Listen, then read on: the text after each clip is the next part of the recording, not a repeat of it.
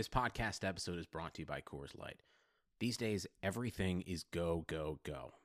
It's nonstop hustle all the time. Work, friends, family expect you to be on 24/7. Well, sometimes you just need to reach for a Coors Light because it's made to chill. Coors Light is cold lagered, cold filtered, and cold packaged. It's as crisp and refreshing as the Colorado Rockies. It is literally made to chill. Coors Light is the one I choose when I need to unwind. So when you want to hit reset, reach for the beer that's made to chill. Get Coors Light in the new look delivered straight to your door with Drizzly or Instacart. Celebrate responsibly. Coors Brewing Company, Golden, Colorado. Hi, my name is Matt Kundle, and this portion of the More Analytics podcast is powered by my company, MattKundleVoice.com. If you need a voice for your company videos, narration, e-learning, maybe it's your radio or TV ad, or even your phone system, consider using my voice to tell your story. I'm not only a sponsor of this podcast, I'm also a regular listener, wrestling fan, and longtime supporter of the Buffalo Bills. For more, check out MattKundleVoice.com or click on the link in the show notes. If you're a loser, tune in and you'll be a winner. It's the More Analytics Podcast, talking Buffalo sports, Yankees, WWE, 80s music, and pop culture. And now, here's your host, Patrick Moran.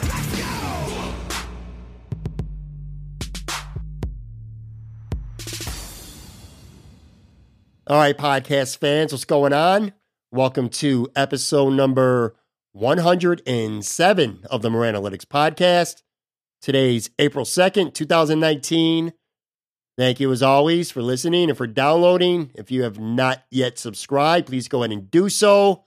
Also, take a second to rate and review. It really helps out this podcast tremendously. We also have our brand new YouTube page up. Just go there, type in More Analytics Podcast. You can subscribe there too. We got highlight clips from current and past episodes and guests. Got some original audio content coming soon. And down the road, some videos when I eventually get the time and the energy to learn how to use my stupid video gear and such. So got that coming soon.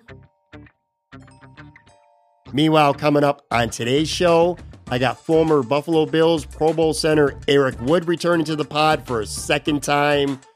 We're going to talk about his new podcast, which he's done very, very well with early on. It's called What's Next with Eric Wood. It's a podcast, not just football talk, but conversation and transitioning into the next stage of life. It's entertaining and it's also educational. I think anyone can get something out of it, whether they're a sports fan or not. We're also going to talk about the Buffalo Bills and their revamped offensive line. I get Eric's takes on the new guys, especially the new center, Mitch Morse, who will hopefully do a much better job of replacing Eric in the middle of that line than the guys who tried last season. Not so good on that offensive line last year, especially at the center position. We talk about that. I also get his thoughts on how Antonio Brown treated Buffalo. And while, yes, listen, man, I know that the narrative is played out and all that stuff. But when a true Buffalo guy like Eric has something to say about it, I'm absolutely ready to listen and going to give him the floor. It's good stuff. Also coming up on today's show, it's movie review time, y'all. I got Sean Chandler from the very popular Sean Chandler Talks About YouTube channel giving his review of Dumbo. Of course, I'm talking about the new remake that's out in theaters now, not the original from like 77 years ago. Sean was on the show a few weeks ago. Really enjoyed his content he puts on his channel, and we struck up a deal where from time to time I'd play the audio version of a movie review and talk up his YouTube channel, which currently sits, by the way, at about 95,000 subscribers. He's doing really well. I'll have both those segments in just a few.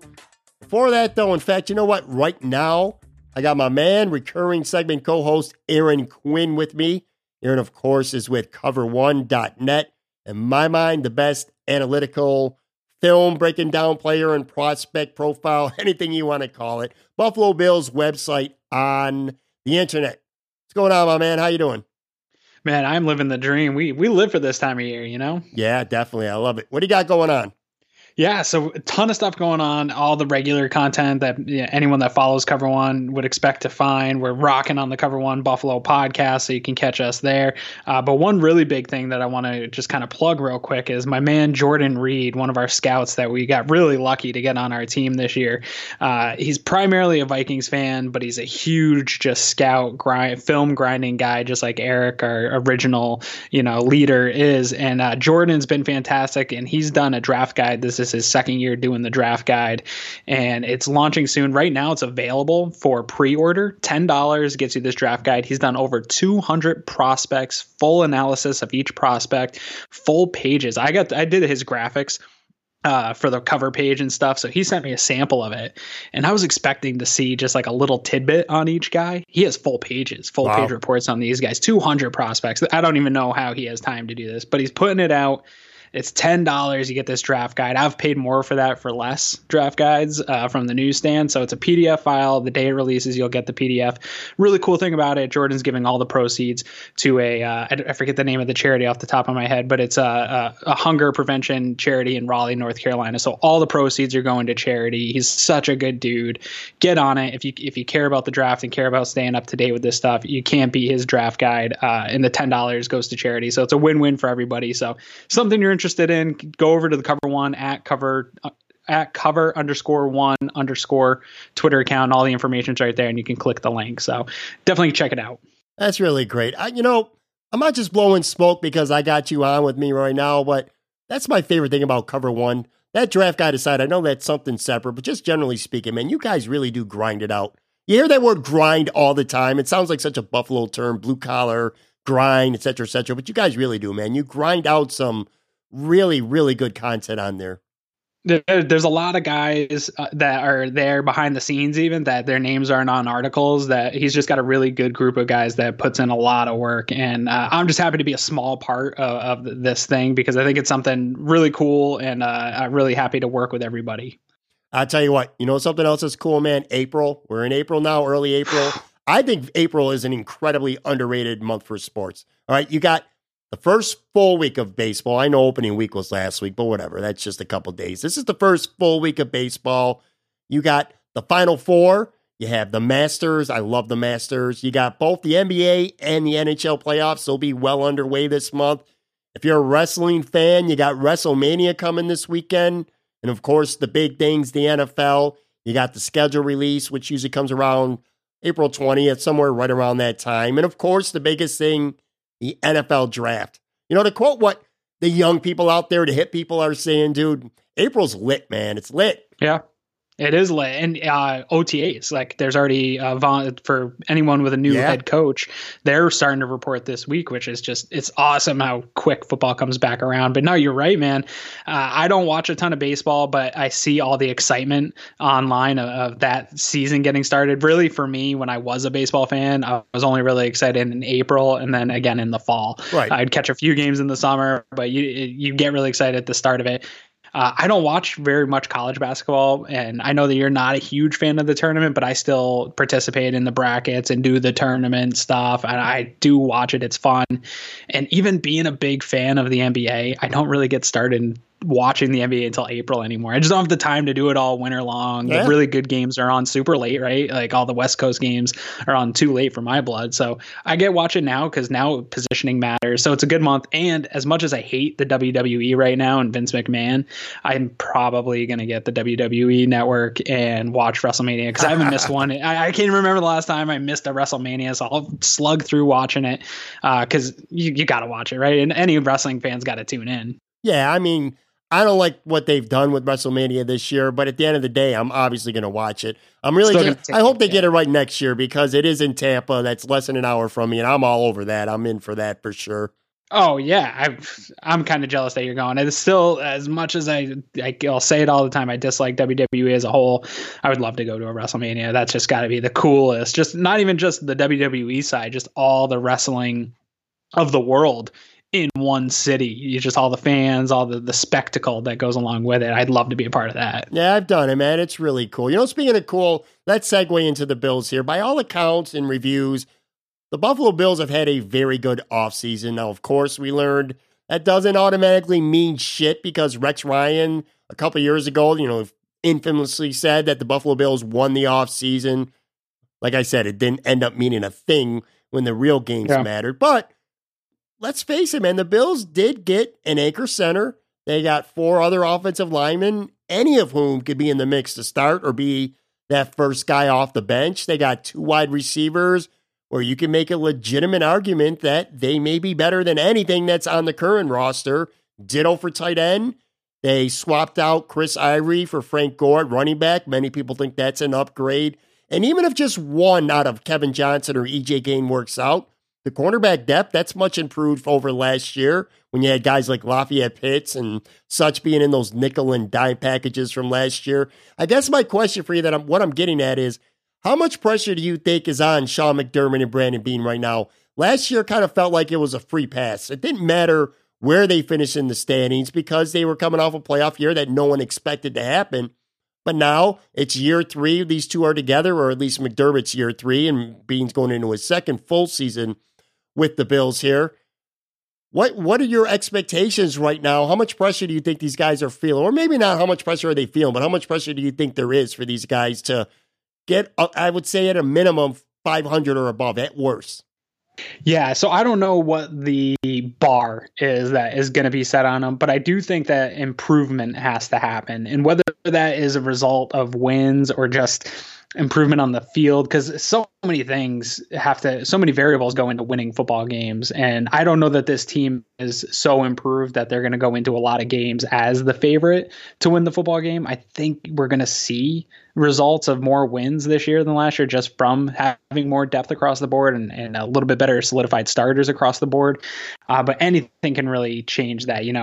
God forbid a guy like Mitch Morris that you bring in to play a significant role goes down at some point, or Josh Allen gets hurt again, obviously. So I don't know that it'll be a particular win amount that's they're going to be judged on. I think it's going to be overall improvement of the team and trajectory of the team and how they feel. But I've always felt that when Brandon Beane got here, that really started the clock for McDermott. I think McDermott got a first 6-month pass for free. But once Brandon Beane got here, and obviously the first offseason wasn't his, we're really into only going into the second. This is his second offseason as a GM. So I think that this for McDermott was a 4-year kind of window, and for Beane was a 3-year window. And I think that they're going to get a full 2019 into 2020 before the Pegulas really judge them. And I've said that all along. I think halfway through the 2020 season, we're going to know where this team stands in the future going forward, if they're going to continue to roll with Brandon Beane and Sean McDermott. So I think there is some more pressure. I think you're totally right. You nailed it, that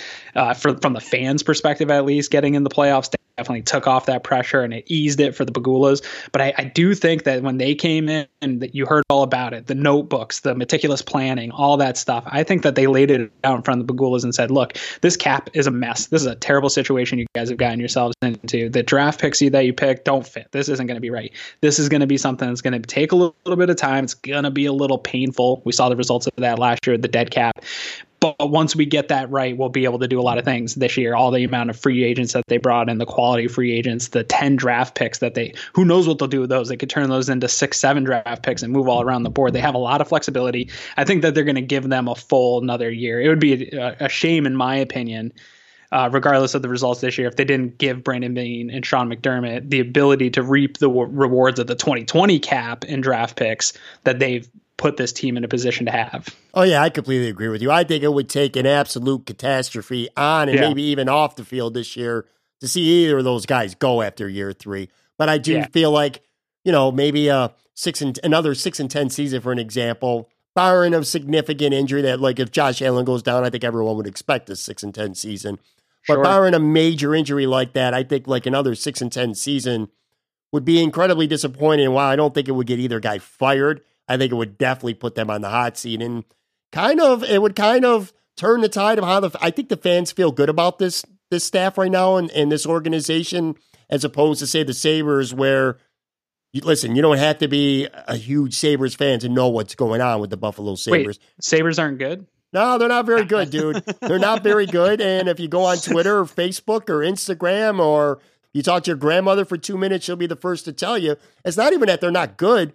It's that the organization has fallen out of favor with the fans in such a big way. And we'll talk about this more in a little bit when it comes to the Sabres. But point being is that the fans and the media, I think, have completely turned on Phil Housley 100%.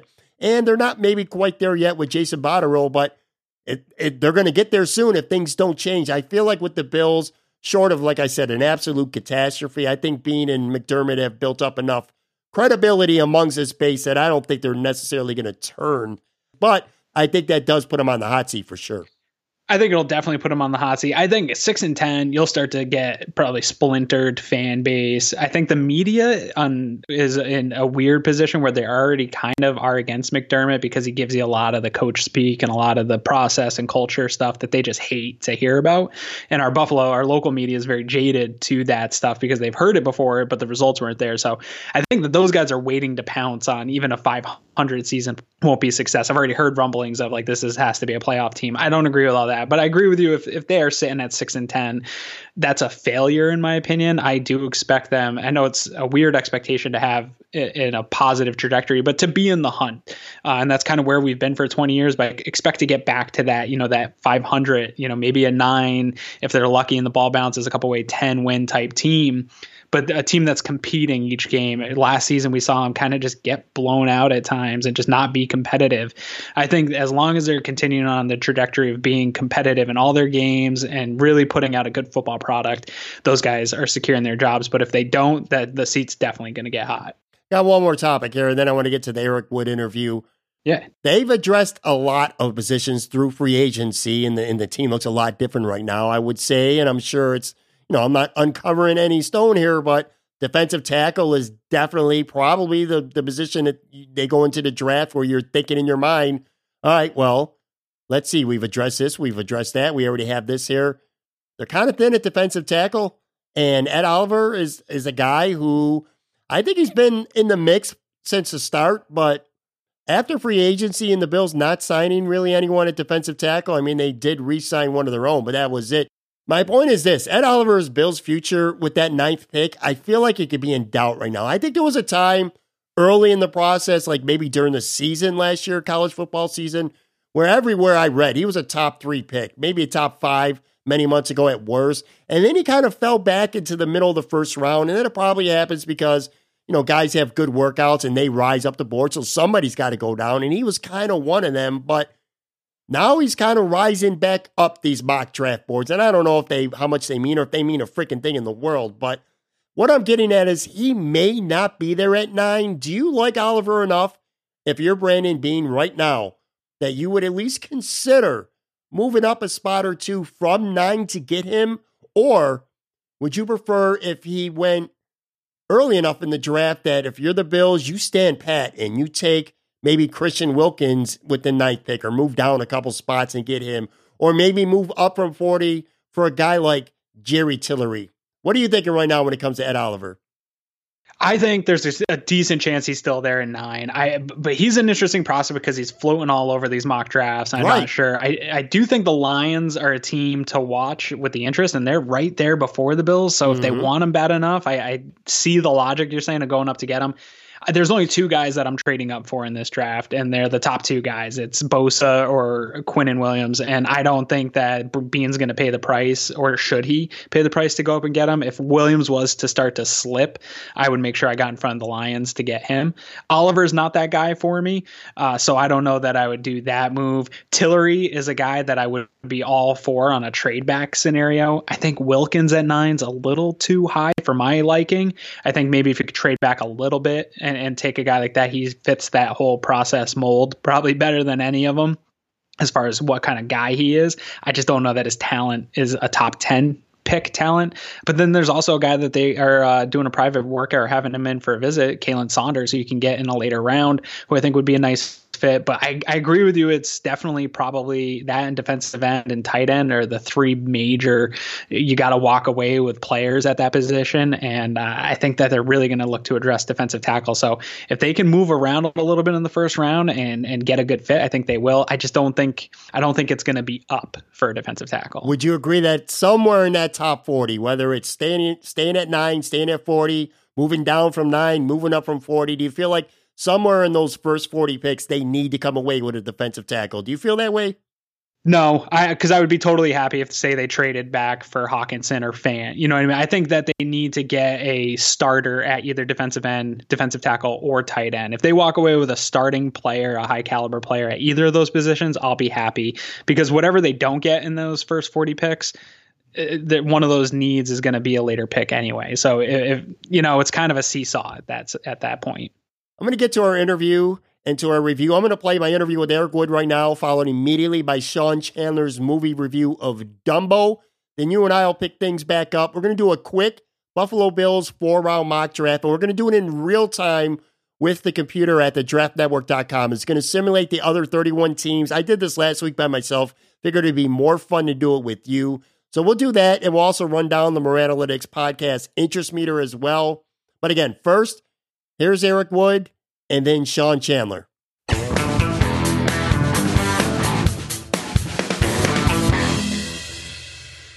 All right, my guest, I get to call him a recurring guest now because this is his second time on. He's a former Pro Bowl center for the Buffalo Bills. An injury forced him into an early retirement, but his transition has swung well. He's done plenty of media work, and now he has his own podcast. We're going to talk about that in a few. He's doing very well. I'm talking about, of course, Eric Wood. How you doing, Eric? Great. Thanks for having me on again. Oh, the pleasure is definitely all mine. I've had a couple of your buddies on recently, Craig Urbick and then Will Wolford, who, man, he really likes you a lot. He had a lot of nice things to say about you, and I had a chance to interview him. Yeah, I don't know what you put those guys up to, but Will talked about me a whole lot, and Craig mentioned me as his favorite teammate. I listened to both of those, and I texted both of them afterwards, and I was blown away by the stuff they said. I'm becoming a big fan of your show, and not just because it's a well-done podcast. Your guests seem to be very complimentary of me. But like I said, I don't know that it's all organic. I think you may have been pumping them up a little bit.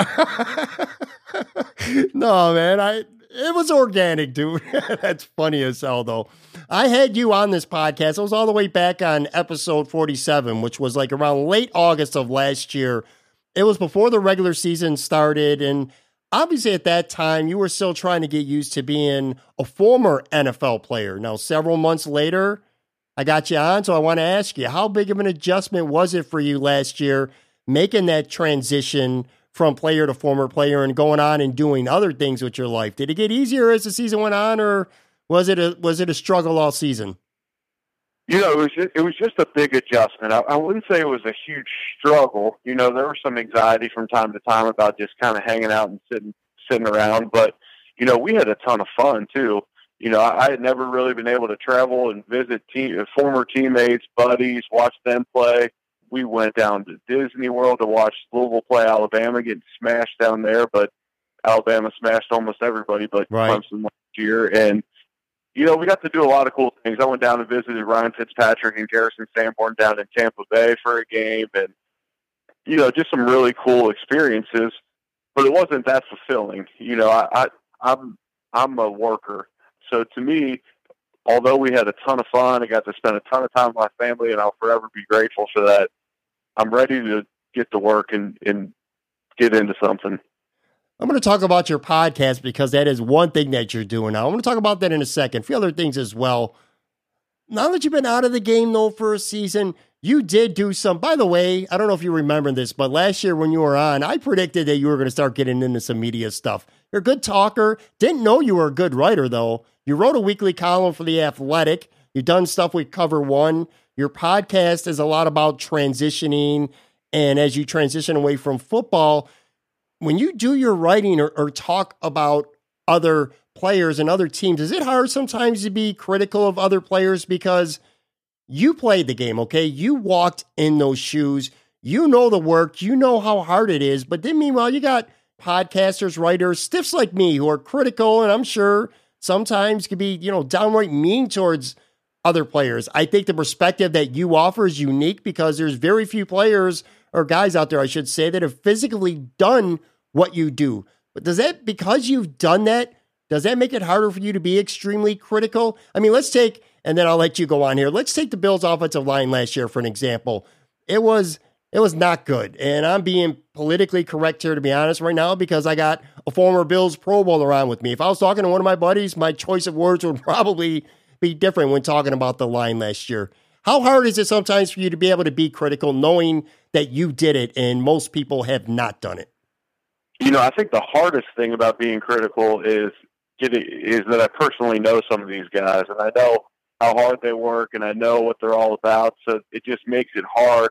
And also, I would always joke with The Athletic that they don't pay me enough not to be able to show my face in the locker room up at Buffalo anymore. I'm not going to get on there and trash guys. And where I wasn't necessarily trashing guys through my articles or in my media appearances, I didn't really do that kind of stuff in person either. I'm a glass half full type of guy. I heard a really good offensive line coach one time, Aaron Cromer, who I think is potentially the best in the business, say, look, I wouldn't have you around here if I thought you would try to mess up or weren't willing to put in the effort. So if you're getting beat, we need to address something. So I try not to harp on guys too hard.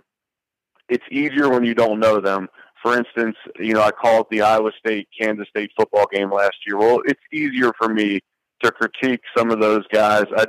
I didn't really know any of the players on either side, even their names, prior to prepping for the game. So it was a lot easier to be critical of them than it was some of my former Bills teammates. But if I continue to stay in this media position, that's something I'm going to have to get more and more comfortable with. But I don't feel like you need to be a successful media member. You have to take super hard takes and bash guys. I think you can keep a fairly positive attitude and be a realistic, a true contributing member of the media. Yeah, I agree. And like I said, you do offer a different perspective than most because you played the game, and that does matter. You're out there just like Tony Romo. He's done such a fantastic job with CBS. He's played the game, and you could just hear it when he's predicting plays. I'm sure you've heard a couple of his games that he's called this year. Did you expect him to be as good as he was? Because he's probably regarded as the best sports football analyst in the business already after, only 2 years? Yeah. I don't know that I expected it, but I'm very impressed. He essentially hit a walk-off home run in the World Series when he did the AFC Championship game, which was probably the most entertaining game of the entire season, Chiefs and Patriots. And then, there's a bit of luck in it, just that they have to call the plays. But the amount of prep work he put in to be able to call all those offensive plays for the Patriots in succession when they're on that one drive, and he just was telling you what they were going to do and how they were going to do it, was essentially like him hitting a walk-off home run in the World Series, heading into free agency or arbitration in baseball, because he's a free agent right now in the broadcast world. I would assume he'll go back to CBS. I think a couple of things that make him so great, and this is not something that I would have picked up on prior to studying analysts now like I do, just potentially trying to transition into that business. One, he's extremely comfortable, which you can be when you have a nice, lucrative deal through CBS, and you can be comfortable. He's not trying to over-impress the crowd. He doesn't say too much, which some color guys will do. And then the other thing is he has Jim Nantz, and Jim Nantz is excellent. And no offense to Joe Tessitore, but I feel like maybe Jim Nantz would have made Jason Witten look better, maybe take less criticism had he been with him instead of Joe Tessitore, who's did a lot of college football, a lot of boxing, and then they had this 3-man booth on Monday Night Football where Jason Witten was criticized pretty hard in that role. Yeah, that's a really good point. Let's talk about your podcast for a few, okay? What made you decide to do What's Next with Eric Wood? What was the inspiration for you starting that podcast? And we'll talk about the theme of it in a minute as well. Yeah, I've always loved podcasts, and I've always been into them. So doing my own has always been kind of on my radar. I just didn't know exactly the niche I wanted to do. And then the title What's Next with Eric Wood comes from me basically being like, I don't know what's next for me, essentially, but come with me as I transition into a different career and try and learn from people who have transitioned within their careers or are in a time of transition themselves. So, for instance, our first episode was Richie Incognito, and, he had just set out a year out of the NFL too, and we talked about how tough it was the challenges of not having a schedule for the first time in your life and not training for something specific for the first time in a long, long time. So that was a really good one. My next guest was Michael Ray, who is up for Newcomer of the Year in Country Music at the ACMs next weekend, which me and my wife will be in town for out in Vegas. We're going to go support him and his fiance, Carly Pierce. They're both up for ACM. So that was my next guest. His story is just phenomenal.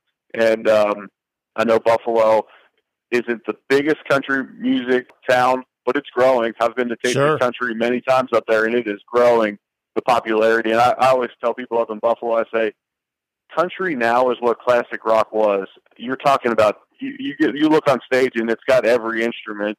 You got electric guitars and drums and all the stuff that, people in Buffalo, I'm sure at one point were critical of country music. Now we got all those instruments and everything. So Michael Ray was phenomenal.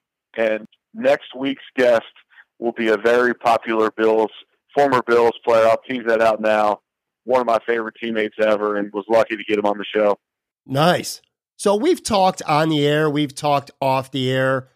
I knew that you were going to be doing a podcast. I didn't know exactly when you were going to be doing it or what exactly the premise was going to be, but I knew it was coming down the chute. And eventually, when you premiered your podcast, I don't remember if it was you or maybe someone else that first had tweeted it out. I was going on and I'm looking around, and like 2 or 3 days later, I go on iTunes charts or Apple Podcast charts, whatever you call them. I always pay really close attention to that shit, trying to see when or if my show's going to be on there. Anyway, I look and I'm like, holy shit, man. Eric Wood's podcast is in the top 15 in the Sports and Rec podcast on iTunes already. It's only been out for 2 or 3 days. You got all those brand new subscribers right off the top, which made your podcast soar right away. Were you a little bit surprised by, don't get me wrong. Listen, I know fans, especially Buffalo Bills fans, I could have told you it's not surprising that they would want to listen to what you have to say into your podcast, but were you a little bit surprised, if not blown away, by how good the early reception has been for your podcast? Yeah, I was kind of floored by that. And Richie is off social media right now, and so he didn't even push it out to all of his followers. Right. And so that scared me a little bit to see what type of reception, because it was mainly just me and guys like yourself who I've been friendly with in the media and pushed it out there, and I was floored by it. And man, the reception I've gotten from people from, man, Richie sounds incredible, I'm so happy he's doing good, to, you sound great on your podcast, big fan, whatever, to, man, I learned a lot from that. Hey, you wouldn't believe this transition I'm going through now in my life. And to hear you say that you struggle with anxiety because of it gave me some peace, knowing that an NFL football player also struggles with transition in life, whether it's career, relationship, whatever it may be. So it's been awesome. We're only releasing them every 2 weeks right now. I may jump that to every week just because the reception's been so good, but at some point I'm going to start working, hopefully, and then it'll be a lot harder to produce them weekly. But yeah, we released the first one with no sponsors, with hopes to get maybe 3 in the first 3 months, and then just see where it goes and kind of gauge it from there, price-wise and everything. And by the time our second episode with Michael Ray went out, all of our sponsorships sold out. So it's been pretty cool. And this isn't a get-rich scheme for me through the podcast. I just didn't want to be pouring a bunch of money into it because I am paying a producer, had to buy the equipment and all that. Sure. And that adds up too. How comfortable are you holding a microphone and having a conversation with someone? Obviously, it's quite different than being out there playing football in front of 50, 60,000 people or more. Just that intimate one-on-one setting where you're standing next to someone or sitting next to somebody, having a microphone, and you feel natural. It seems like something that you're very comfortable doing. I appreciate you saying that. I was more comfortable than I thought I would be. And I go into the interview prepped. I even have questions that I don't get to for my guests, but in case the guest isn't being super lengthy with his answers and we want to get to our 30 to 40 minute thought,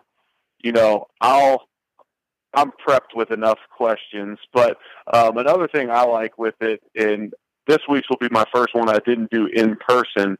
So we recorded a Skype call, but we did the video with it, which obviously you won't see on the podcast. But for me, being able to pick up on people's facial expressions really helps me through an interview. Oh, yeah. You know, I want to see if I'm going down the right path, and if I'm not, I'm getting off it quick. And if, as I'm talking, he's nodding his head, okay, well, maybe I'll get him to elaborate on this. So that's been helpful. I think it'd be a lot tougher to do if it was just purely a phone conversation, though, with guys. It is. It can be tough doing it that way, and I agree with you. Whenever I get the opportunity to do, I mean, I'm in Florida right now, so the majority of my guests are via phone call or Skype. But whenever I get the chance, I always want to do Skype and preferably video as well, because you said it perfect. When you could see somebody's expressions, it's kind of it's a little easier to have that rapport with them, and you get a better flow. Whereas if you're on the phone with somebody, they stop. You don't know when they're going to, like if I'm talking to you, I don't know when your answer is ending and if I should have a follow-up or move on to the next topic. But you kind of get that vibe, that feel if you're next to somebody or if you're at least, able to see their expressions on Skype. It's definitely a process, though. Can you tell as you're doing it that you feel yourself getting a little more comfortable and a little better each time, but yet I'm sure you still feel like you got things to learn as well? Yeah, for sure. And I definitely have stuff I can clean up, and I'm sure my producer edits out more ums and than you would like to at this point, but hopefully I'll just keep improving on that. And speaking of doing them in person, assuming we run into each other in Buffalo at some point, we need to knock out like a bunch of wing spots, and we can do it on my podcast or yours. But, oh, yeah. I enjoyed your wing ratings, and I think it'd be fun if we went back to some of those spots together and kind of spitballed why our rankings might be off in some certain spots, because you had a couple of my spots rated a little lower than I would have expected, and you had a ton of spots that I'd never been to. Yeah, I'll tell you what, man, you don't got to ask me twice to do that. I'm always down to go eat wings and shoot the shit a little bit for sure. As we start to wind down here, I do want to talk about the Buffalo Bills offensive line. I can't think of anyone who would be more qualified to talk on that than you. Anyone with a set of eyes could see that last year the team missed you and Richie as well. I know you're not going to say it, so I'm going to say it. The offensive line was a disaster last year. The organization realized that. Obviously, they made addressing that priority number one in free agency. They signed Spencer Long, Ty Nsekhe, Adrian Waddle, John Feliciano, and, of course, Mitch Morse, who will be the center. Let's start with the center. That's the anchor. Mitch Morse was the big signing. What's your take on him? I think he's an excellent player, and he got paid like it, and good for him. He seems like a guy, based solely off of what he wore to his opening press conference up there, like a guy that's going to embrace the town, embrace the culture, and I'm excited they got him. A center, especially for a young quarterback, can be so valuable, an experienced center, I should say. Sure. And I'm glad they got him up there. And then as you want to kind of they are rebuilding the O-line. Having your center is just so vital. I've exchanged a couple text messages with him and look forward to meeting him in person, but I have a ton of respect for his game, and I like what the Bills did, and you're right. The Bills' offensive line play was not to standard last year, and I could make a bunch of excuses why, but at the end of the day, when you have a defense that played as well as they did, and you have your hopefully franchise quarterback heading into year two, and you're going to add all these pieces, well, you better get the offensive line where you want it. And Brandon Beane and staff are going after new bodies, competition. If they had a couple of draft picks in there as well, and then who knows if they, add any late cuts or whatever it may be to that room. I mean, it is jobs up for grabs with a new O-line coach. The competition should bring out the best in everybody. Besides, Deion's probably going to start somewhere along the O-line. Mitch Morse will start. I mean, there's no one else that they paid so much money to that they probably can't keep them in depth or get rid of them, Sure. I mean, you got to figure if a team carries 8 or 9 guys on the line on the 53, they signed 5, and let's just say that all 5 make the team. That's more, and this is before the draft. Who knows? They might get another guy or two in the draft or late in the preseason, like you said. That right there alone is half or more than half the offensive line that they're turning over. And the rest of these guys, not Mitch Morse, because he's going to be locked in the center, but Long, he could play guard or center. Nsekhe has played guard or tackle. Feliciano's played guard or center. You played guard at one time of your career. How important is it for that player to have position flexibility where somebody could play more than one position? You could play 2 or even 3 positions. How important is that, do you think?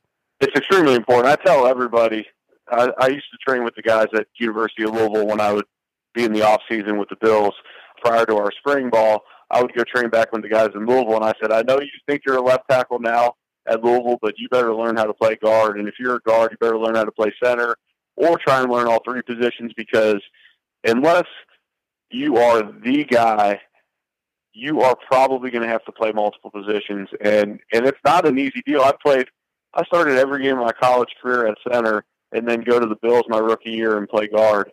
And that wasn't a super easy transition. Now, I worked my tail off at it, and prior to breaking my leg, you know, I felt like I was playing some pretty good ball. But, man, it's not an easy transition, and those guys are going to have to take a lot of reps this spring if those guys are moving positions. But I do like that they added a ton of quality bodies, guys that have experience in this league. And look, nowadays it's not realistic that you're going to get 5 former first-round draft picks or current first-round draft picks, whatever it may be, cross your line and pay everybody. So it's not realistic. But I think the best offensive lines are the smartest, the hardest working, a good mix of veterans and young guys so that you can continue to have a good O-line over the years where your veterans move on and your young guys step into leadership roles. And then your draft picks, which coming from college nowadays, all the basketball and grass, they need some time to develop. So I like what the Bills did with adding a bunch of experienced bodies up there. I think offensive line this summer, you said it, there's probably 2 out of the 5 spots I think are pretty much settled. We don't know for sure if Dawkins is going to play left tackle, but he's going to start somewhere, in all likeliness anyway. But going into the summer, you got no less than 3 of those 5 spots that'll be up to grab. So that's definitely going to be one of the biggest storylines this offseason. If you could put on your GM hat for a minute as we wind down here, I don't want a player, but what position right now, if you're Brandon Beane and you're looking at the roster as it's constructed right now, all the guys they've added, and you're going into the draft in a couple weeks, that first round pick, maybe that second one too, again, not a player, but what position are you looking to address with those first 1 or 2 picks in the draft? You know, I think they did a good job of picking up enough guys in free agency that they don't have to select a certain position. Now, you know, if you got a big-time D tackle there with the loss of Kyle Williams, you can get a disruptive D lineman in general in that number 9 spot. You probably take him. You know, the Bills still need some help at a really athletic tight end would be great. A true number 1 receiver, which I don't know if you can call a guy transitioning from college, you know, a true surefire number 1. But of course, you look for a superstar out there if you know, with your quarterback heading into a second year. But, you know, the best thing the Bills did in free agency was sign a bunch of guys where they aren't slotted into a specific player and they can truly go after best available. Okay. Last question, then I'm going to let you go. Guys like Darryl Talley, okay, and Thurman and Kyle Williams, yourself, you're true Buffalo guys. Don't mean that you have to live in Buffalo. Darryl lives in Florida down here with me. It doesn't matter where you live. You're still a Buffalo guy. You played there for a long time. You think very highly of the city. You're very much entrenched into that culture. How personal do you take it when someone like Antonio Brown basically shits on Buffalo, which happened a couple weeks ago? All the trade rumors that there was a deal that was close to him being done and he would be going to Buffalo. He refused to go there, which is one thing that happens, but he kind of dragged Buffalo through the mud in the entire process. When something like that happens and somebody, again, they kind of shit on Buffalo a little bit, do you take that personal? Does that bother you? Yeah, it does. You know, I woke up, I go to bed pretty early, and I woke up the morning after all that kind of went down the very first night. I woke up and fired a couple tweets out immediately defending Josh Allen, defending the Bills organization, defending the city of Buffalo. And you know what the best part of all that was? The best part that came from all that is everyone from the GM to the head coach and everybody else got to go brag on Buffalo in the media a bunch. It made waves. And you know what? Throughout my career, people would be like, oh, man, you play in Buffalo, you know, guys from around the league. And then they would have a teammate or they would come into Buffalo themselves and join the team and say, man, this is truly a special place. It's unique playing up here. We love it here. And I always tell guys, I'm like, great, you play for the Miami Dolphins. When you're working in Miami, I am working in Buffalo. The second we're not working in Buffalo, I can be in Miami and enjoy the exact same benefits as you can. but you're bragging that you're playing there. To me, I don't know. To me, that just kind of, and I always said, if you're enjoying the city you're playing in too much, you're not going to have a job very long anyway. Right. So it doesn't really matter. But you're right. I am a Buffalo guy. I love it up there. Looking forward to spending a lot of time up there over the years. I just love the people up there and everything about it. So, I did take offense to it, probably more than I should have. But, it's just, it's such a big part of my life. I spent 9 years up there, and I'll defend it pretty hard. You definitely do. You're a Buffalo guy. No question about that. All right, everyone. Give Eric a follow on Twitter at ewood70. And if you have not done so already, go check out his What's Next with Eric Wood podcast.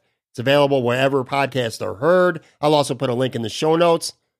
Thanks a lot, Eric, man. I really appreciate your time. And by the way, we are so in for Wings and a podcast this summer for sure. We'll make it work. Yeah, that'd be fun. The next time I'm going to be up in Buffalo, Jim Kelly's got his golf tournament. It's like that first weekend in June. First weekend in June, I'll be up there Saturday, Sunday, Monday. Usually a pretty packed schedule then, but I'll be up there for that. And then I might be up there a little bit more this fall than I was last year, so we'll see. Yeah, we'll make it work for sure, man. Yeah.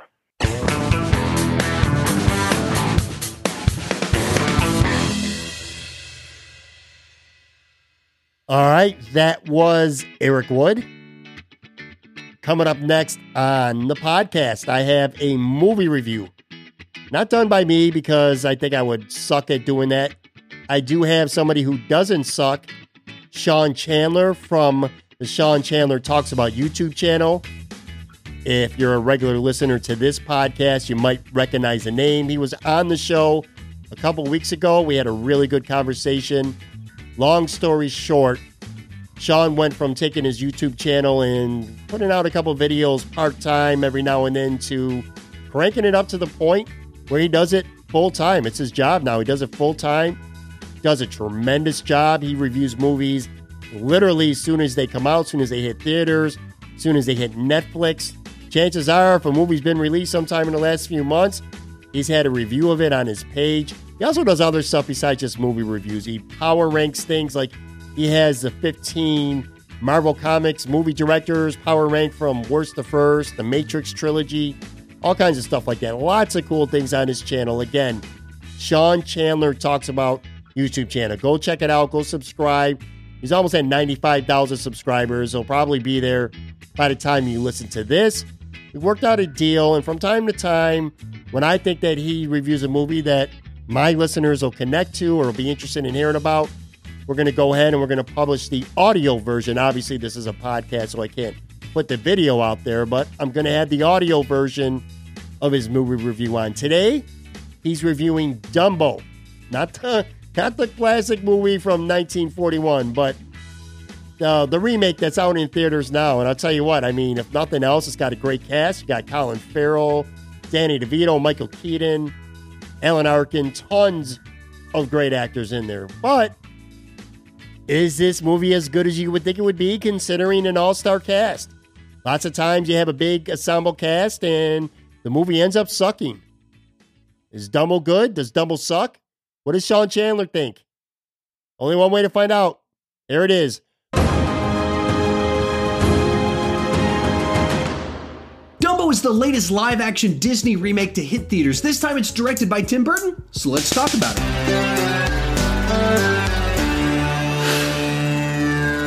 Dumbo is a retelling and expansion of the classic Disney film about an elephant with big ears who learns how to fly. With that said, let's get started talking about the good. And the best thing about this film is that it finds a way to expand the Dumbo story in a way that makes sense. The original film is only just a little bit over an hour long, so this isn't a shot-for-shot remake, kind of like Beauty and the Beast was. This is essentially the same story with the same themes, the same cute Dumbo, except they added in a human story inside of it, as well as Functionally, this is a lot like a remake of Dumbo with a sequel added on, but it feels right. It makes sense and makes for a whole story. Populating the film is a great set of actors. They're just fun to see on screen. Most of them are given these very flamboyant, lively characters that they can have fun with, Danny DeVito being one of the standouts inside of the mix. As it is a Disney production, of course, it's very slick in the way that it's put together. It's very professional. You can see the budget on the screen. It also goes for a lot of very human emotions about bullying, family, a lot of things like that. And as the lead character is Dumbo, he is as cute as ever, and seeing a photorealistic Dumbo trip on his ears and fly around is charming as ever. With that said, let's move on to the bad. But unfortunately, the entire film felt phony to me. From the overly processed look, to the way the characters behaved inconsistently, to the fabricated drama, everything about the film just felt like a screenwriter forcing a story and drama onto me. I don't know if this movie was shot on a green screen or on location, because everything looks so overly processed and the colors are so vivid that it doesn't look real. Even when they are at an actual location in a field of grass with tents all around them, it doesn't look like a place that humans are actually at. And it's not that the shots look bad, but the colors are so rich and vibrant that it's distracting to look at. Likewise, the children in the movie seem very reasonable, but all of the adults in the film are written very inconsistently. In one scene, they'll be very friendly, charming people. In the next scene, they're ignoring kids, they're ignoring warning signs, and doing things that are unbelievably irresponsible simply because the script demands it for us to have the next big set piece inside of the film. And closely tied to those character decisions, all of the drama feels forced. 3 separate times in the film, Dumbo is put in a circus act prematurely. The audience knows this is a bad idea, the kids know this is a bad idea, and then they push Dumbo into these circumstances, and then the camera zooms in on someone's faces and they're like, "Oh, Dumbo, you can do it," and then things go badly. 3 different times in the film, it repeats this exact same beat to try and create this scenario where Dumbo is an underdog and has to save himself in the last moment. To repeat such a specific plot beat 3 separate times in a film is just lazy writing, and it highlights how poorly the adult characters are realized in this film, as every single one of them seems to have this exact same fault. And finally, the film has really bad world building. What I mean by that, the rules of this universe are entirely unclear. At the beginning of the film, it feels like we're in a fairly grounded reality, except for the fact that Dumbo has these gigantic ears that make it so he can fly, and that's why that's interesting, and that's why that's something miraculous, is that it seems out of place inside of this world that we're in. But then as the film progresses, it seems like Dumbo can be reasoned with and kids can cut deals with him. That's not a reveal, that's not like people are talking to animals or anything like that. It's just kind of one of these things, as the movie goes along, it's assumed, oh yeah, he can understand what the kids are saying. And then as you go into the second half of the film, you go from a fairly realistic, grounded traveling circus to this very futuristic theme park that looks like it's out of one of those Fleischer Superman cartoons from the 1940s, where they have bubbles that can actually dance in the air. It's a movie with no clear rules as to what can and can't happen. And when you do that, suddenly an elephant flying isn't nearly as interesting, because anything seems to be able to happen inside of this world if the screenwriter wants it to. While it's not a train wreck, it is a bland, hollow, generic adaptation of a Disney classic. I'm going to give this one a C and a 5 out of 10 on the entertainment scale. I do not recommend it. Thank you so much for watching, and keep talking movies too much. All right, thanks, Sean Chandler. And I am back now with Aaron Quinn from Cover One. We're going to dive right into our Buffalo Bills 4-round mock draft. We're going to do it live in real time. We're going to do it on the draftnetwork.com. If you're listening and you want to do your own mock draft, you could do it on that website. Really easy to do. The computer basically does all the work, and that's exactly what's going on here. The computer is going to simulate the other 31 teams. We're going to play Brandon Beam. We're going to make the Bills picks here, and we're not going to do a 7-round mock. You're good with a 4-round mock draft, right? Oh yeah, I do these. I probably do 4 or 5 mocks a day, so I'm ready. Do you really? See, I do them. If I do a mock draft, I said this on my podcast previously. I can't go higher than 4. If we're rounds 1 and 2, I'm locked in. Rounds 3, I start to lose it a little bit. 4 as well. Anything beyond that, I'm just picking guys because I like the way their name sounds, or they went to a cool school. I'm just completely guessing. I do that sometimes. Once I'm good for about 5 rounds where I feel really comfortable. Past that, I mean, if the Bills are picking, I say this all the time on our podcast, if the Bills are taking 10 picks away, I think that's so highly improbable that they're just going to be having practice squad guys and guys in for tryouts in those last few picks anyway, because there'll be too many people to fit on a roster. Yeah, I completely agree with you. So we're doing 4, and I'm going to hit start draft. The computer will pick everyone else. The first round, I'll tell you the first 8 because you're going to need to know those. After that, though, we'll just go at a position, and I'll tell you maybe the top 1 or 2 guys that they got available on the board. So let's hit start draft, and it starts simulating, and I'll read off the first 8 for you, how they go, okay? Kyler Murray going 1. I guess it doesn't matter what team. All that matters are the 8 players that go in front of you. But Kyler Murray goes 1. DK Metcalf goes 2 to Frisco. That shit ain't happening. But we got to play by the rules. You don't make the board. Exactly. We don't make the board. It only takes one crazy team to do something like that. But whatever. DK 2, Nick Bosa to 3 at the Jets. That would suck. I hate that. Yeah. Devin White goes 4 to the Raiders. Josh Allen goes 5th, the edge defender, not the quarterback, going to Tampa. At 6, we got Juwan Taylor going to the New York Football Giants. 7, Rashawn Gary, who, by the way, Mel Kiper has picked in his latest mock draft. He's going to Jacksonville at 7. And then at 8, we got Montez Sweat going to the Detroit Lions. All right, dude, here we go, man. You didn't think if this was going to happen. I sure as shit did not. This happens too much. I've seen it on a bunch of people posting their own mock drafts or whatever platform it's on. If Quinnen Williams is there at 9, they better be running that card up as fast as you possibly could, pre-filled out. If he even is slipping past 5, I'm considering trading up for this guy. If he's there, this is a no-brainer for me. I think he's the best player in the draft. So I think this is a no-brainer. It absolutely is a no-brainer. And we're going to take him. Before I get to that, though, let's just pretend that the board was different. Let's pretend DK Metcalf did not go at 2. Let's just say Quinnen Williams went at 2. You got DK Metcalf there. I don't think the Bills are taking him at 9. You got Ed Oliver. And also, let's say for a sake of discussion, because this is one of the few things, one of the few dilemmas I've had when I've been doing my mock drafts. A scenario where Ed Oliver would be on the board at 9 and Montez Sweat, who's an edge defender from Mississippi State. Let's just say, for the sake of discussion, if both of them are on the board, are you all over Ed Oliver? Or are you considering Montez Sweat? Because the Bills have made it no secret that they've been looking at defensive ends as well.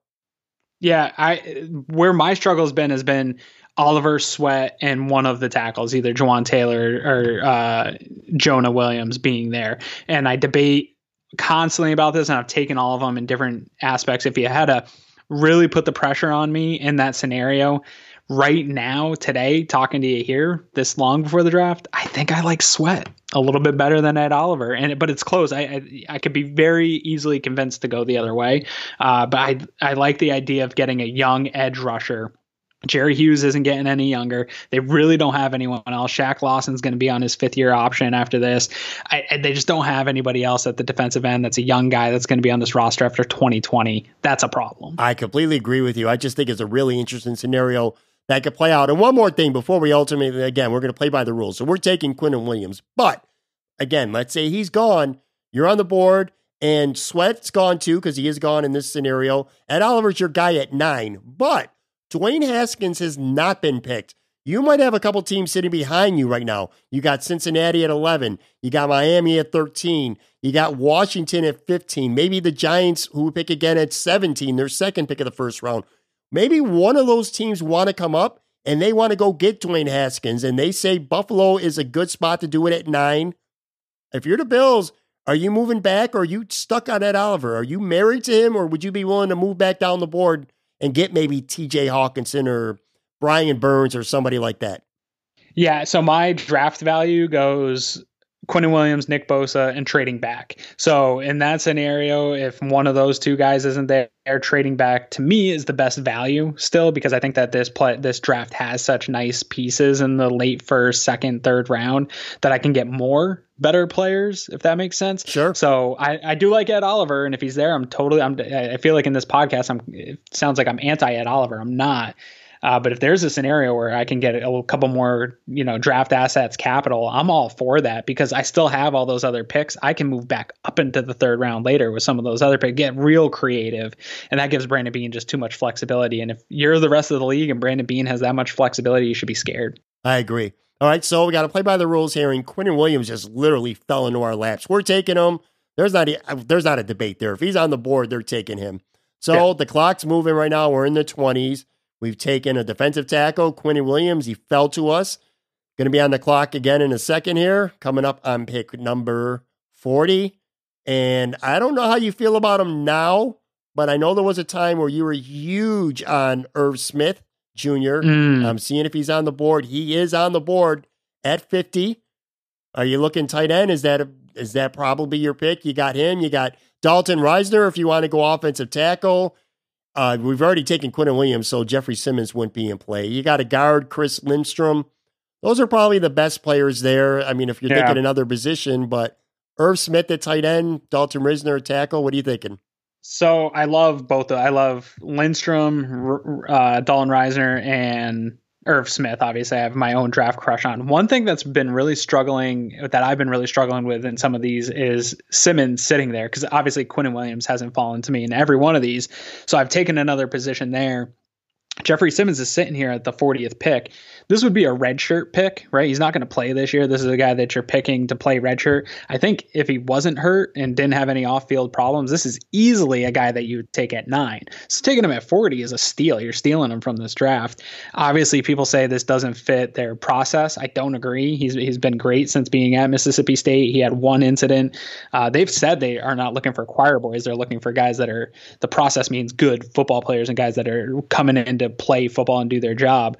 So I've had a tough time passing on him in these situations. But to your question, I'm going to surprise the viewers because I love Irv Smith, but I would pound the table here, I think, for Chris Lindstrom, an interior offensive line. It's something the part they haven't addressed outside of Mitch Morse. I don't love the idea of Spencer Long and Russell Bodine and Wyatt Teller, Feliciano. Right. All these guys don't do anything for me. And so I would like to get a little bit more meaty guys in the interior line. And I would have a tough time passing on Lindstrom. I think he fits exactly what they need. All right, so let's pull the trigger then. Chris Lindstrom, offensive guard from Boston College. He's the pick.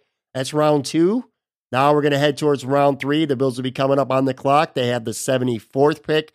We've went beef with the first 2 picks, defensive tackle and offensive guard.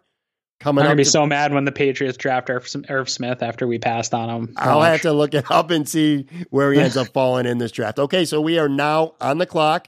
Pick 74, round 3.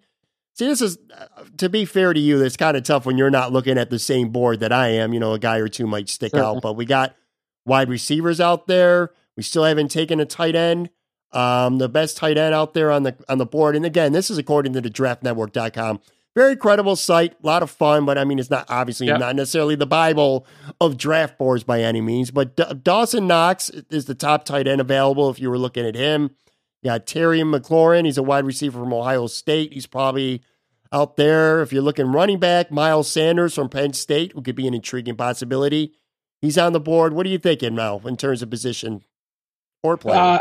So if there's anyone in this draft that I have a crush on more than Irv Smith, it's Terry McLaurin. And Eric keeps trying to convince me that the Bills free agency kind of knocked down my dream a little bit of him coming in. But where I argue him is that McLaurin is the kind of guy that's going to come in and be a special teams ace right away. He's going to contribute on special teams. He's a great gunner. And I think that he can come in and play any position across the wide receiver room, and that he's just a good guy that doesn't need the ball, but he can block. He can do all those things that you like. So I'd be high on going wide receiver here because I still think it is a need as far as youth goes. but I could easily be convinced just because, like Eric tells me, that fit might not be there as much with having Brown and Beasley there now. Who else is on the board, you said? The top edge guys, Jalen Ferguson from Louisiana Tech. Got Miles Sander, a running back, Amani Hooker, the safety from Iowa. He's up there. Dawson Knox, tight end. I mean, I think I would flip a coin, I guess, between maybe Sanders and McLaurin without being able to look, full at the board. I think either one of those guys fits needs that the team has. We still need a young running back, obviously, with Frank Orange Shady, having Ivory released. They need something. They're going to walk away from this draft with a running back. So some people think Sanders might be the best after Jacobs. I'm all for taking him, or you got a guy like McLaurin that can make an impact in 2019. I think either one would be a great pick for him. I'm going to flip the coin for you right now. Awesome. And I'm not actually flipping a coin. I'm just going to say it. All right. Miles Sanders. Let's take him, man. The running back from Penn State. I'll tell you what, though. I'm looking at Pagula loves Penn State. I'm looking at the Draft Network profile of him. Best trait, change of direction. I don't like this, man. Worst trait, decision making. Is he one of those dudes who you draft him and he's going to have a really shitty awareness rating in Madden or something? He might. I don't know that decision making is it might be his worst trait. So the thing with this, though, is I did a couple of scouting reports as practice, and sometimes you have to find some of the things that, even if a prospect's good, you have to find some negative things about him. So while they say worst is decision making, that might not mean that he's bad at it. It might just mean that that's his worst trait. That's the one trait for them that stood out on film, but he might not be worse than other guys, if that makes sense. Yeah, it makes perfect sense. All right, so we got 2 picks in the 4th round here as we wind this up. Pick 112 is coming up, and it's here now. I'll tell you, and I've done this mock draft many times, when you get to this 4th round, running backs and wide receivers, at least on this board at this point in the draft, are dominant. I mean, if there's 25 guys on this board, probably 20 of them are either running backs or wide receivers right now. So we've taken a tackle, defensive tackle, we've taken an offensive guard, and we've taken a running back. 2 of the first 3 picks on the offensive side of the ball, wide receivers definitely in play. I'll tell you a position where I really wish, and this is where I start to not know enough about this draft to offer an informed opinion, but I can tell you positionally, I think linebacker would be a great pick in either round 3 or 4 if there's a guy out there that fits the Bills well, because Lorenzo Alexander, this is very likely going to be his last year. You got 2 young guys. I would not at all mind a linebacker here, but Joe Giles-Harris from Duke is the only one who's on this board anywhere in terms of their value anyway would even be near it. Besides that, like I said, man, just a shitload of wide receivers and a couple safeties. What are you thinking here?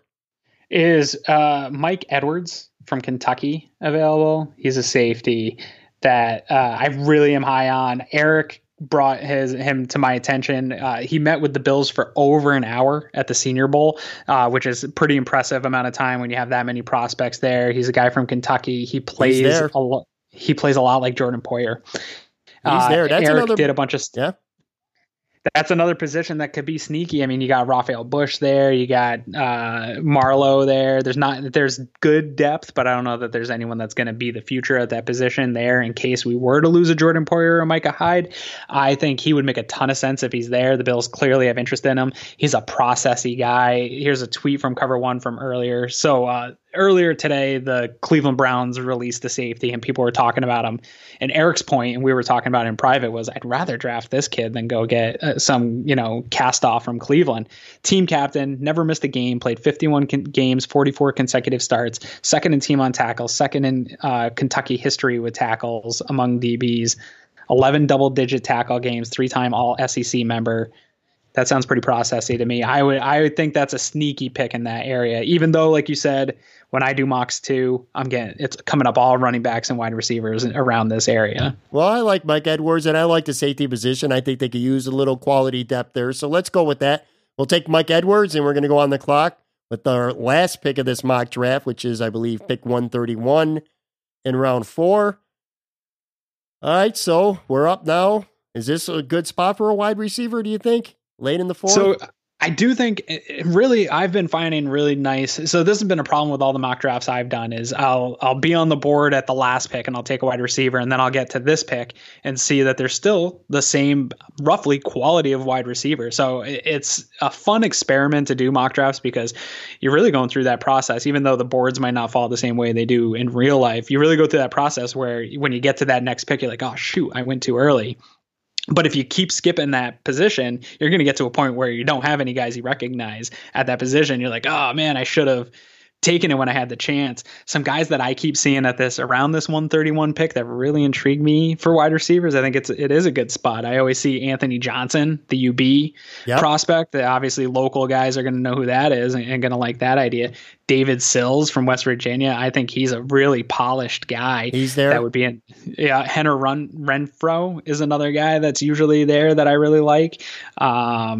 A running back that is usually around that area, if we hadn't already taken one, Divine Ozabago, I think is how you say it. I'll butcher his name, but he's a Nebraska running back. Big body type guy, grounds out extra yards, really nice running back. So there's definitely a lot of guys here for the Bills. They're all there. Everyone you said is there. Everyone is? All right. You know what? Just for the sake of the local fans loving me a little bit, I would say go with Anthony Johnson. I'll tell you, we're going to take him. And if they're going to take a wide receiver anywhere in the first 2 to 4 rounds, I like taking a bigger guy because they have 4 smallish guys right now, and he brings something different to that wide receiver room. Sure. He's got the talent.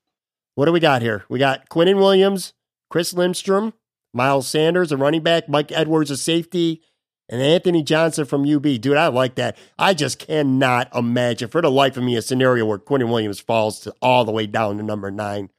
That would just absolutely blow my mind. One of the CBS mocks, I think today, had it with Quinnen Williams falling to the Bills, and I just felt blood rushing from my head. I don't believe it. I don't think that is a scenario that'll happen. But I would love it. But I think that they'll be fine if they end up stuck at 9 and Ed Oliver is there, whoever is there. I would be not just as happy, but I'd be pretty content. By the way, Irv Smith ended up going 3 picks after to the Detroit Lions at 43. That's better. That makes me feel all right. Yeah, I know some good Lions fans. I don't care what other team he's on, as long as it's not the freaking New England Patriots. Oh my God. Seriously. You're gonna have to post that mock, man, because we've been doing mock drafts on every episode lately, Greg and I, and it's great, the response. We get killed a lot of the time, but then some people agree, so you're definitely gonna have to post that. I can't wait to get killed for some of our picks. Let's do it. All right, I'm in. I'm gonna put it in the show notes for sure. Before we get out of here, I want to fly through the Moranalytics podcast interest meter, which, by the way, I got to come up with a better name. That name fucking sucks. I can't stand it. But the concept is pretty cool. I'm going to run down a topic. It might be sports. It might not be sports. And I just want to get, as always, a score from you, anywhere from 1 to 10. If you want to use fractions, that's cool. Give me a score and let your interest in it and maybe a quick take. Ready? Let's get going. Let's do it. All right. Sabres plummet in unbelievable fashion. I'm not going to bother running off the stats because they're just, honestly, they're fucking so depressing. I can't do it.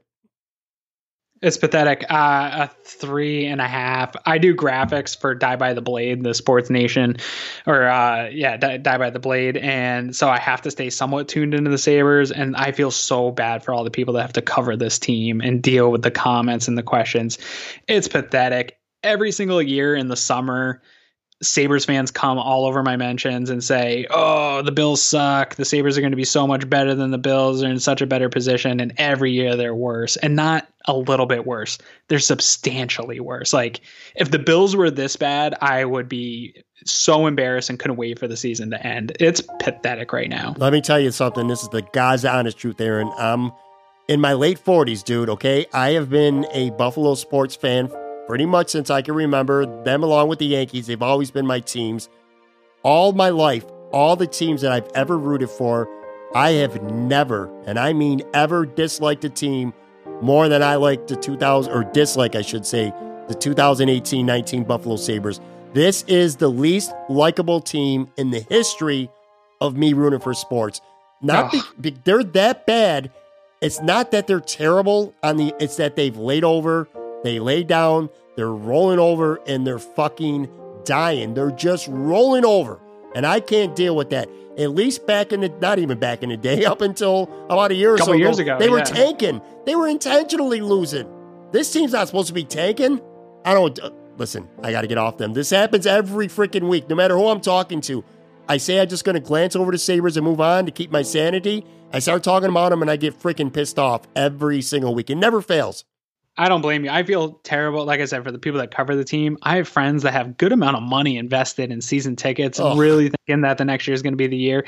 And those poor bastards have to slug through 40-something games of this crap. And I feel so bad for them. There was that brief moment of 10 games of excitement, and since then it's just been a total turd nugget dropped on them. I just feel terrible right now, man. I can't. I got to move on. Gerald McCoy, I mentioned him earlier in the show. Not at Tampa Bay Bucks voluntary offseason program.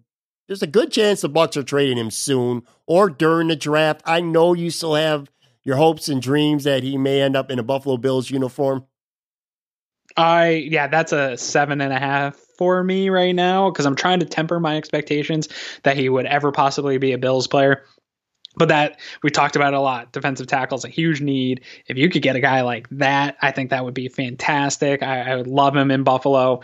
Don't see it happening, but every time I see one of those tweets come out, or like today with him not showing up, I do get a little bit more excited each time. Another guy that didn't report that I'm even more excited about, Duke Johnson. Yeah. Also requested a trade. I think he'd be a fantastic fit here. I'm all about them trying to trade for Duke Johnson. So I love those little tweets that come out this time of year of who's around and who's not. Second last one here. Fox Sports Twitter has a fan poll. They've been doing it for a couple weeks now. Who has the best fans in the NFL?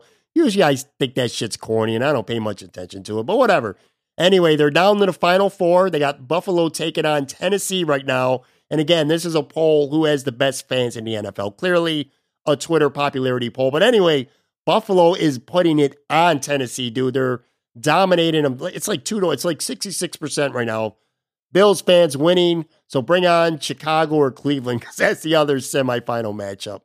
Yeah, I'll say it's a 6 for me, and that's only bumped up here this week a little bit. I hate these polls. I get tagged in them all the time, and people start blasting. It's like spam. Yep. And it's they ask you to retweet. They ask you to retweet out. Yep, that's annoying. I don't have the time, people. Not that I don't have the time. I don't care. It's a poll. If they lose, it doesn't impact me in any way. It's cool if they win.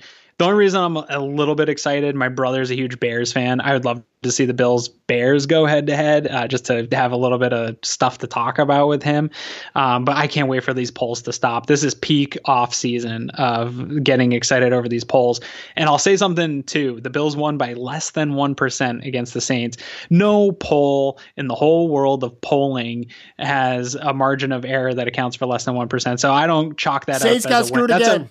Yeah, they did get screwed again. That's a participation trophy, and I don't accept that. That's a big win for the Bills fan base. I'm a little bit disappointed that it was less than 1%. That's not a win in my book. I hear you. All right, last topic here. Tom Brady's corny ass got a Twitter account. He debuted it tonight as we tape this. It's April Fool's on Monday. It was a joke that he's retiring because, again, it's April Fool's. Whatever, man. That was stupid. But I'll tell you what. I'm going to look it up right now as we're taping this Monday night. He got fucking 228,000 Twitter followers in not even a day, not even 12 hours.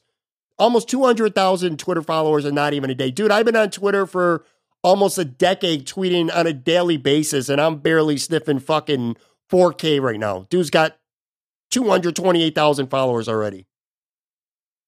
Fuck Tom Brady. Yeah. I mean, this guy, he's got it all. And I hate him for it. I hate everything about it. I'm in the same position, man. I have 32,000 tweets. I've been on here since 2011, tweeting my ass off, trying to get a following. I'm not even close to you. I'm half the followers that you have. And this guy gets on for a day and tweets once and freaking blows up Twitter. And screw him. I hate April Fools in general, just because the internet's already full of it. And then this guy gets on and tries to piss on my day. Screw you, Tom Brady. I hope that you sleep really well next to your supermodel wife tonight, but I hate you. Dude, we take like a 45-minute segment between the beginning and end of this podcast, and we could have just said, fuck Tom Brady, made this about a 3-second podcast. Probably would have got ourselves over with the fans even more than that. By the way, you said April Fool's Day. Did you fall for anything today?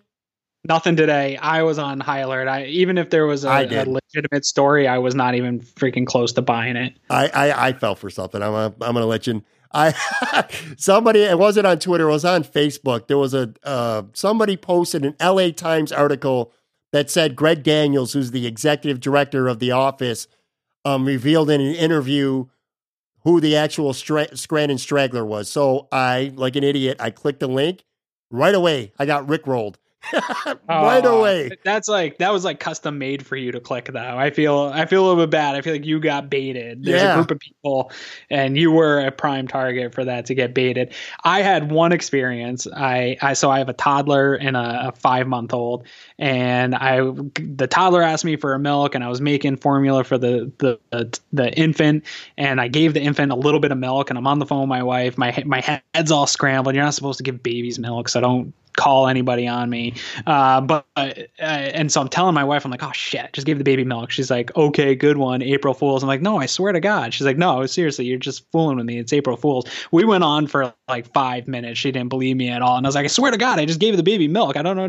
So that was my only April Fool's experience. I wasn't even trying. I'll tell you, I'm guarded too. I'm surprised I fell for that, but I'm guarded like Giancarlo Stanton and Miguel Andujar, 2 Yankee players, went on the injured list today. I had to check like 8 different sites to make sure it wasn't some kind of fucking bullshit April Fool's Day joke. Well, even Cabot, who's a huge Mary Cabot, is like a big time legitimate Cleveland She's been on Browns the show. Yeah, she's done the show. Yep. She's a fantastic reporter, and she put out that Duke Johnson wanted a trade, and I had to like go through all the links, click all the links, because I was like, no, this is ridiculous. I hate April Fools. But she wasn't fooling us. He really did ask for a trade. Multiple guys reported. But this is what I hate about this day on the internet. Although somebody had one good tweet about it, said, this is the one day where people actually try to verify information on the internet. So I guess there is something good about it. That's completely true. All right, man. Aaron Quinn, follow him on Twitter at Aaron Quinn 716. Check out Cover One. Sign up for the premium content. I will put a link in the show notes. It's a good deal. My man, thanks, dude. We'll talk soon. Hey, thank you, dude. All right, that will do it for this episode. Big thank you again, Eric Wood. Second time on this podcast. I apologize for not having the greatest audio interview there. That's 100% on me. I just couldn't get a great connection when we hooked up. But you know what? Who gives a shit? It was a good interview.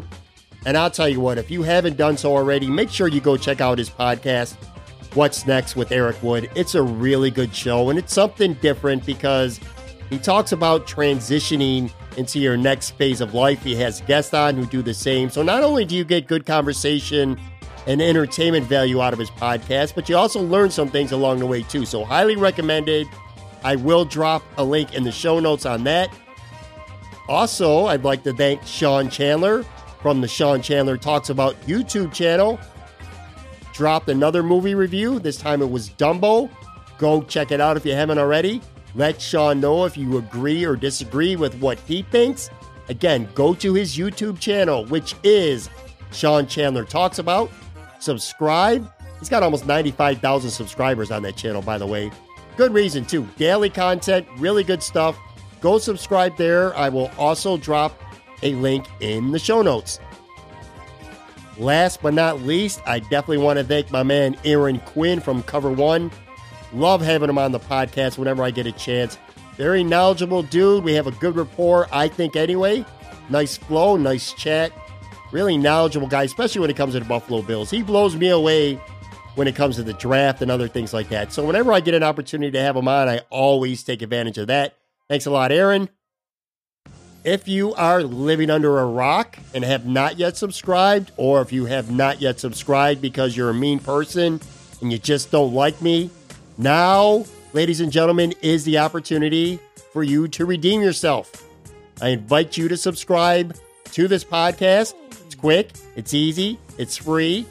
You subscribe and bam, new episodes automatically get sent directly to your iPhone or to your Android, your computer, your laptop, your desktop, your iPad, whatever the hell it is that you're using these days. Literally within just seconds of being released. And I mean it. Within just seconds, You'll get that episode sent directly to you. I have a new show every Tuesday and Friday. Also, don't forget to rate and review. Again, I said it at the top. That really helps me grow this podcast tremendously. You can catch us on Apple Podcasts, Google Podcasts, iHeartRadio, Stitcher, Spotify, blah, blah, blah, blah, blah, blah. I could go on for days. Pretty much it's available anywhere that future award-winning podcasts are found. Don't forget to follow me on Twitter at Pat Moran Tweets. If you want to hit the like on the Moran Analytics Podcast Facebook page, I'm not going to be mad at you for that either. Most importantly, as always, thank you again for listening. I truly appreciate each and every single one of you. I'll be back with a new episode on Friday. I'll catch you on the flippity flip. Bye.